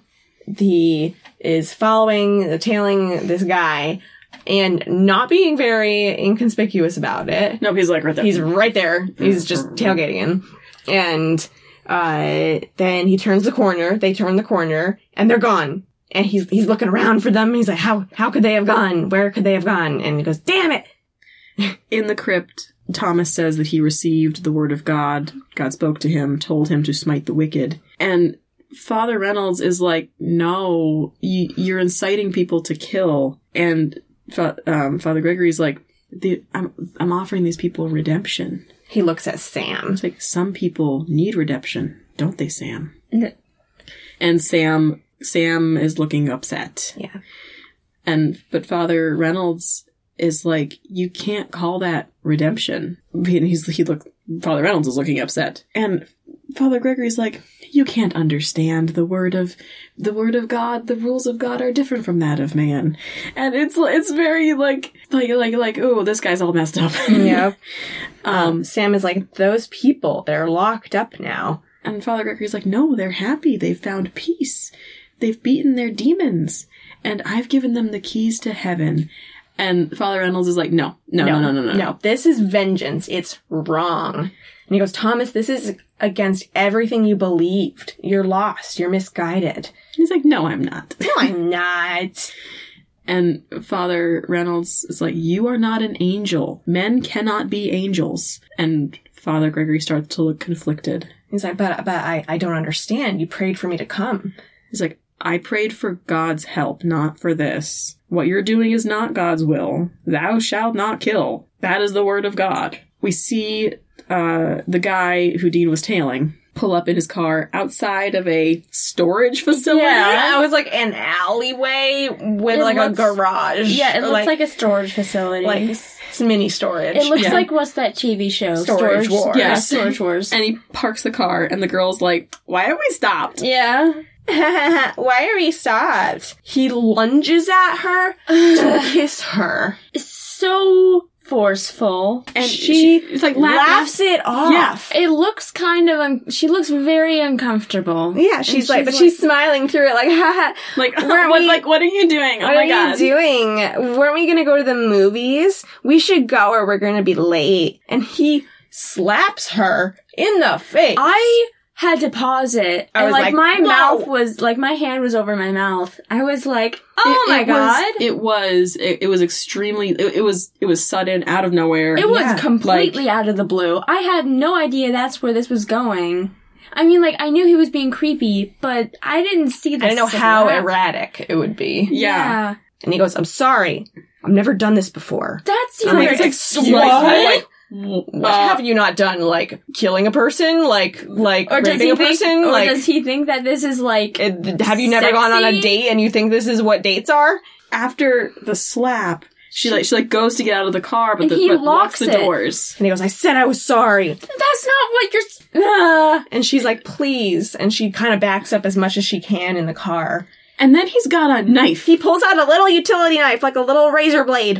And she's like, breathy. She's like, what? Like, what? like, this isn't what I thought this date was gonna be. Like, this is like... And he goes for her with the knife, and she's like, It looked like at holding him first he was back. holding it to himself. Like, I'm gonna kill myself if you don't, like, kiss me or something like that. But then he's got, like, the knife, like, at her. Yeah. and And they're they're trying to go for her throat. and they're struggling. And he's like, stop it! Like, stop struggling. God Like, what am I supposed to do? The glass on the driver's side breaks. Dean Dean is there. Grabs the guy by his leather jacket, which has been very squeaky this whole scene. He lunges to kiss her and is like, squeak, squeak, squeak, squeak, squeak, squeak, squeak. It'd be so awkward if it wasn't creepy. I know. If it wasn't terrible, it would be so awkward, but... Like, if he was a genuine good guy, and And it was like just an awkward date. It Yeah, would just and be they- an awkward date. Yeah. Crunch of leather jacket, like... And they go to kiss, and she's like, no. Your leather jacket's loud. Very loud in here. Sorry. No, Dean breaks through the glass, grabs the guy, jerks Punches him back, him. He pushes him into Slams his head against the steering wheel. like knocks him out. Unlocks the doors. And the lady gets out, and he runs to her, and he's like, are you okay? I'm surprised that she didn't flinch from him. A big man running Yeah, toward her. He came at He her. came at her really fast. And he was like, are you okay? Flint Lockwood. He did, and he like Slid over the car. yeah, like action movie. And she just slid kind of up the like, car. and like, in her state of, like, I get, like, yeah, he saved her, but like... He rushes her. Yeah, and like grabs her. Yeah, and he's like, "Are you okay?" And it's very like, wow, Dean, you're a large man. But like, another large man coming and like running Grabbing toward her? you, I would have flinched. But like being like, "Are you okay?" Then it would have been like, "Yeah, And I'm fine." she's tearful and grateful for the rescue. I don't know. A hug maybe. I don't know if a hug would be accepted or appropriate here. No, I think coming at her gently. Maybe, I mean, I know, like, time is an issue, so not, like, taking your time, but coming at her more gently and approaching he it with... grabs her, I like, know, her by grab- the shoulders and and shake shake her. Are you okay? It was really aggressive. And then the car... I mean, clearly, I mean, he's clearly concerned for her. yeah. He's frantically concerned. And, I mean, and knowing Dean... He still got an adrenaline rush from punching that guy in the face. And like, there's that. But, like, and knowing Dean... And like what he says later about he almost didn't make it in time. Yeah. And his whole thing about needing to save people all the time. he's like, I gotta go. I saved like, you. Did I do my job right? Confirm for me that you are saved. The car starts. Yep. And starts to drive away. And see here, I thought he was knocked out. And I thought he was knocked out. So I was working on the assumption of, the ghost is trying to kill him. Yes. I thought the ghost was going to drive the car into the lake or something. Yeah. I definitely, I was like, now the ghost has the car. Yeah. Now we have a different problem because the ghost is definitely not going to obey the rules of the road. yeah. Although we did have, we had Ghost Truck. Ghost Truck did not obey the rules of the road. Ghost Truck did not obey the rules of the road. No. Ghost Truck drove on sidewalks and ran into people. Racist truck. That's what I Yes! mean. We're saying that the truck didn't, like, the ghost didn't follow the rules of the road. It stayed on the road, I'm saying. It didn't. It drove on the sidewalk, but, It didn't go... It didn't drive the house. It drive into the building. Sure. That is the barest minimum for rules of the road. Did you drive into a house today? No? You did a good job driving. Good job, Ghost.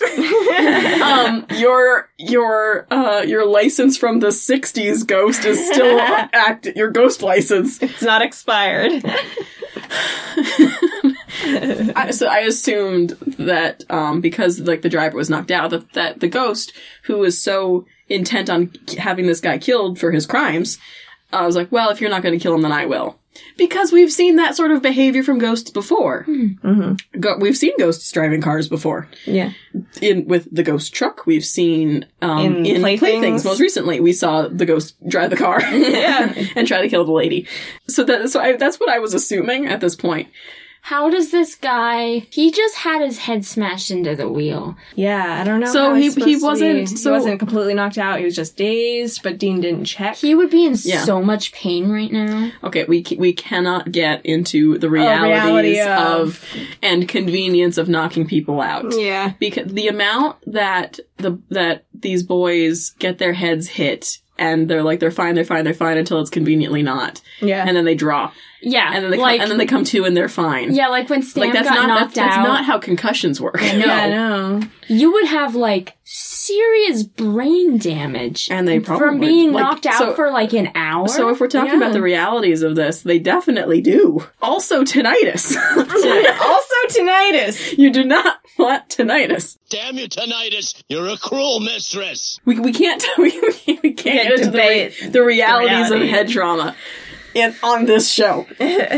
So the car takes off. Dean is like double, like one last time. Are you sure? Are you sure you can? And she's kind of tearful, but she's like, yeah, I am kind of upset that he left her alone. Yeah, he didn't want to let the guy get away, but he's like, do you have a phone? Call 911. Could have. I mean, he didn't want to bring her in the car with him. He was going on a car chase to probably kill the guy. Like, he didn't want to bring her with him. I guess. So yeah, he gets in the Impala and drives after the guy. Hot pursuit. Back down in the crypt, Father Gregory is in conflict. Sam looks at his own grave and turns around. Sam is like, let us help you. Very gentle. And Father Reynolds wants to give him his last rites, so he begins, and Father Gregory starts to flicker. Visit. And he's like, Father Reynolds? Like, what's happening? And he seems afraid, but he kneels before Father Reynolds, who completes the last rites, and Gregory vanishes in that angelic light. And fades. Back with the car chase. A truck gets in the way, and then they both drive off the road, and they're making crazy sharp turns. And my notes say, Dean chases the ghost car. Oh, it's not a ghost car. The guy's awake. And there's our truck. And they're driving. And lots of crazy swerves. A truck in front of the guy turns sharp to the left, sideways. And then a pole breaks off of the top of the truck. It's like a utility truck of some kind. Utility truck? And like a pipe? Yeah, a pipe of some kind, like falls off the top of the truck. It breaks. Bounces on its end on the street and flies through the windshield. And it cuts right through the man's chest and through the back of his seat. Yeah, it impales the guy. And the guy stops short. Dean, skids to a stop, pulls up beside he gets out and inspects the car and the guy. Did the blue truck stop as well? Yeah, there was the blue truck, the car, the blue truck swerved around, they stopped. Dean stops, so this is now, we've got at least 4 cars in this intersection. Yeah. Dean gets out to inspect, and yep, that guy is definitely dead. Yeah. So how did he get out of this situation? Who? Dean. Oh. He was probably like, call 911. Call 911. I've got something to do. Bye. I was never here. I don't know, I'm getting help. Maybe. I'm gonna go get help. Call 911. Yep. But yeah, the guy is definitely dead. Dean comes back to the motel room and Sam is packing. moodily. Yeah. And Dean is like, how was your day? And Sam, kind of choked up and emotional, tells Dean about Father Gregory, how he was a spirit, he was not an angel. Dean takes out his flask, takes a swig, and offers it to Sam. Sam takes a drink. He accepts. Sam says he wanted to believe so badly. It's so damn hard to do this, what we do, all alone. There's so much evil out in the world. Yeah, I feel like I could drown in it. And when I think about my destiny, like how I could end up. And he's like, yeah, well, don't worry about that. I'm watching out for you. And Sam's like, yeah, I know, but you're just one person. I needed to think there was something else watching too. Some higher power, some greater good. And that maybe I could be saved. And it's like, oh, well, yeah, this is consistent with his arc this season. Mm-hmm. Yeah. Right? So we've this... As Sam has seen more and more, like the other psychic kids, the damage that happens to them and around them, his sort of desperation for needing to save people, which is usually a Dean trait, needing to find some way to redeem himself. He's got this connection, at least in his mind, that he has some connection to demonic powers, and that connection is bad, and therefore he needs to work to be redeemed for that. Mm-hmm. That's a very Catholic guilt thing. Yeah. And very, in someone who has faith. That's just sort of ingrained in you, is like, you've done something bad and need to work to make it better. Mm-hmm. Dean sees this, and it seems to me that he sees this and like realizes that Sam needs this to hang on to. Yeah. So I don't know if he himself actually believes what he's saying. He may. Yeah. And this may be... He sounded pretty authentic. Yeah. It may be a genuine moment of vulnerability and doubt on his part. He tells Sam... Gregory's spirit gave you some pretty good info. That guy in the car was bad news. I barely got there in time. And Sam was like, what happened? And Dean's like, well, he's dead. and Sam was like, did you kill him? Did you? And Sam's like, or Dean's like, no. But I'll tell you one thing. The way he died, if I hadn't seen it with my own eyes, never would have believed it. I don't know what to call it, but maybe God's will. So it is delivered pretty genuinely. Yeah. So it may very well be genuine. I think he admits to it though, whether genuine or not, because he sees Sam losing hope. Yeah. And he can't have that. He needs Sam to stay hopeful. Hopeful that he's not evil, that he's not going to turn evil someday, right? Because if Sam turns evil, Dean's been ordered to kill him. Yeah. Yep. Which he can't do. So Sam's got to stay hopeful. Yeah. So whether he believes this or not, and it was delivered pretty genuinely. That's what we ended on. Is Dean having doubts, a small doubt about his own skepticism, and then we end there. So what do we think of the episode? I think it was pretty good. Mm-hmm. I liked it up until the end. Yeah. And I liked it through the car chase, which was cool to have a car chase. Yeah. But right before then, when the guy was super creepy, I'm like, this is unnecessary. Yeah. Yeah. We can have people being evil without being sexual. Yeah. Sexy and evil do not have to go hand in hand. Nope. I don't like it. Yeah. Yeah, no, I didn't like that either. And that's the scene that made you think of John Siobhan. Yes. So we'll have to keep an eye on Sarah Gamble and see if she also continues to be creepy. Inputs like the sexy evil connection. Yeah. Making the violence of villains a violence of a sexual nature. Yeah. In a similar way to what John Siobhan does. Or just violence against women. And violence against women. Yeah. Why would she do that, though? I don't know. I understand why a man would write it. Kind of, I guess. I mean, it's part of the writing culture, of the time, right? So we're talking about 2007. They're still at this point, I mean, they try their entire run of the show, trying to pitch to a specific audience, right? So the audience they want to target is late teens, early 20s men. Yeah. Americana men's men. Young, older teen boys. who, you know, are looking up to these like hypermasculine figures and having like a Americana adventure. And as such, right, so the writer's room is also like the culture of the writer's room and the directors. It's kind of a boys' club. Yep. And it's 2007. Yep. All of that working together, this is pretty par for the course for this era of television and this style of television. The violence against women, the sexual nature of the violence, it's not uncommon. So it's not really a question of like, well, why did she do this? This is just what was being done. Mm-hmm. Yeah. She did it, and she couldn't or didn't try to step outside of that. Right. Didn't try to say something different with it either. Yeah. It's just the same trope and... Yeah. But anyway, yeah, so that'll be interesting because we know that Sarah's going to be around for a while. Yeah. At least in our rewatch, right? How do we feel about the more dialogue-heavy episodes? It was okay. It was just a different style. I like a balance between dialogue and I think showing scenery. coming right off of such an action-heavy episode, it was a little bit jarring and like, you know, it was like we were like just kind of stopped our momentum.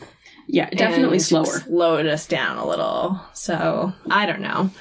I think there's a place for it, but just in the context of coming right after Night Shifter. Yeah. It was such a good episode. Hard to follow. Very hard episode to follow. Mm-hmm. For sure. So overall, I think as a standalone episode, I thought it was like, okay. Yeah. Mm-hmm. I thought I was interesting to establish the dynamic of Sam's faith and Dean's lack of faith. Mm-hmm.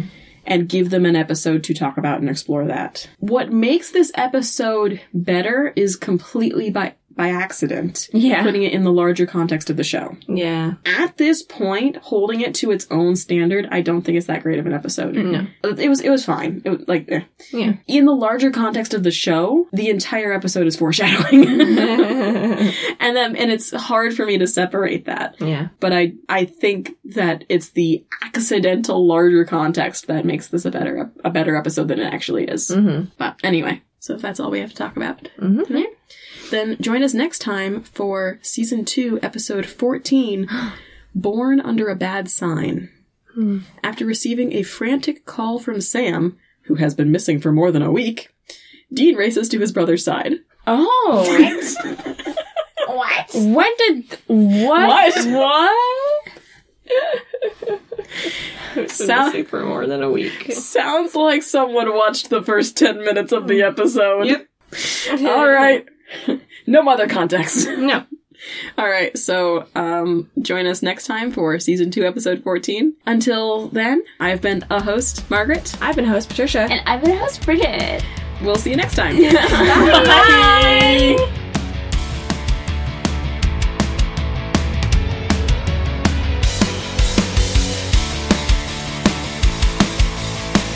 Special thanks to Pixabay user The Laces Music Dude for the use of their song Bruh Music as our theme music. And special thanks to our dad, our first sponsor. Thanks, Dad. You can find us at 3idjitspod on most of the internet, and get in touch with us by emailing 3idjitspod@gmail.com. Thanks for listening, and we'll see you next time.